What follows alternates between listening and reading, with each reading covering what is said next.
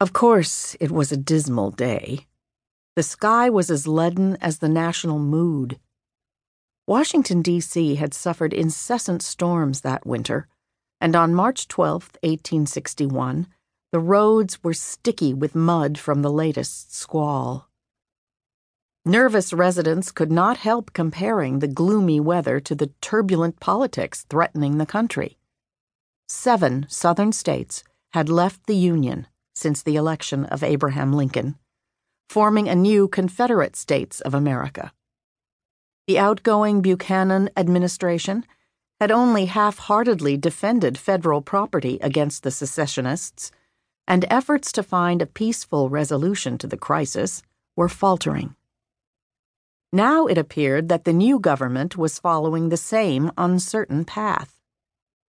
"We are a weak, divided, disgraced people, unable to maintain our national existence," the Republican magnate George Templeton Strong wrote in alarm. The New York Herald agreed. It was a deplorable state of affairs, complained its editors. All joy, all hope is fled. Against this dreary backdrop, a curious apparition appeared about midday. At the stolid neoclassical War Department, a large group of military officers in full-dress uniform was assembling, their gold-crested buttons and vivid sashes piercing the dull light. Falling into 2 columns, they lined up behind Secretary of War Simon Cameron and Lieutenant General Winfield Scott, the Army's venerable chieftain. In perfect formation, they marched to the executive mansion along the tree-lined footpath that connected the 2 buildings. At the door, Scott himself solemnly rang the bell. The United States Army had come to call on its new commander-in-chief. By one count, 78 men paraded into the East Room. Such a large group overfilled the space, and they began to snake around the perimeter in an undulating line. The officers were resplendent in dark blue frock coats, tall patent leather boots, gilt scabbards, and black-plumed hats.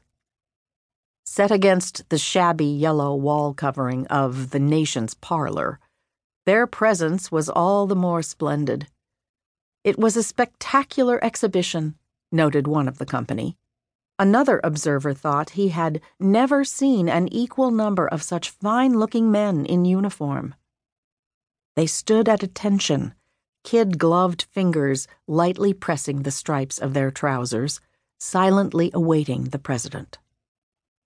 After a few moments, Lincoln entered, accompanied by several cabinet members.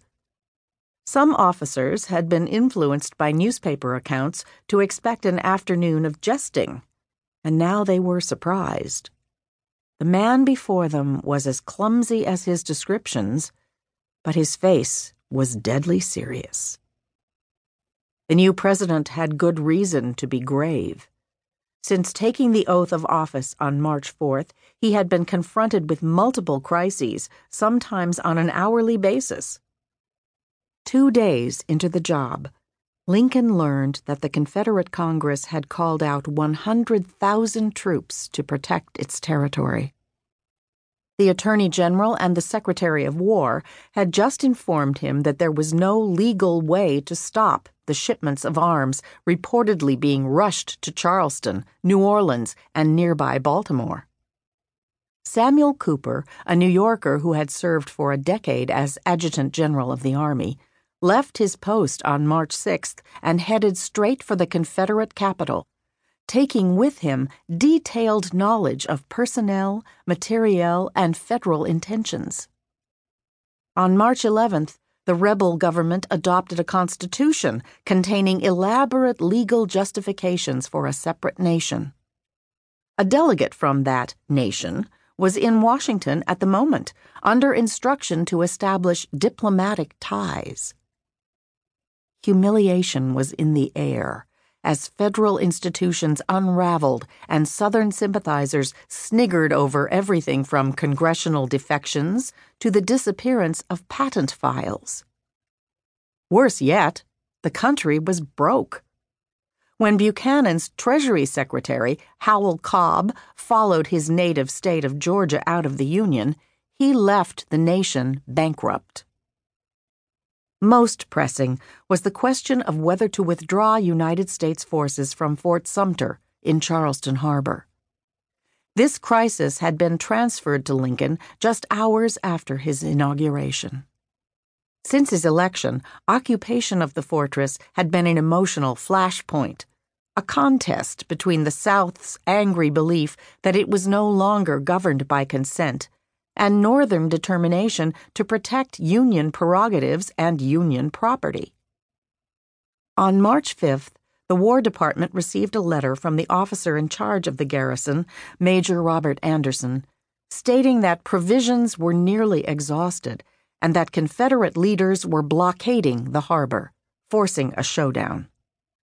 Lincoln would have to reinforce the fort or retreat, with all the symbolism that implied.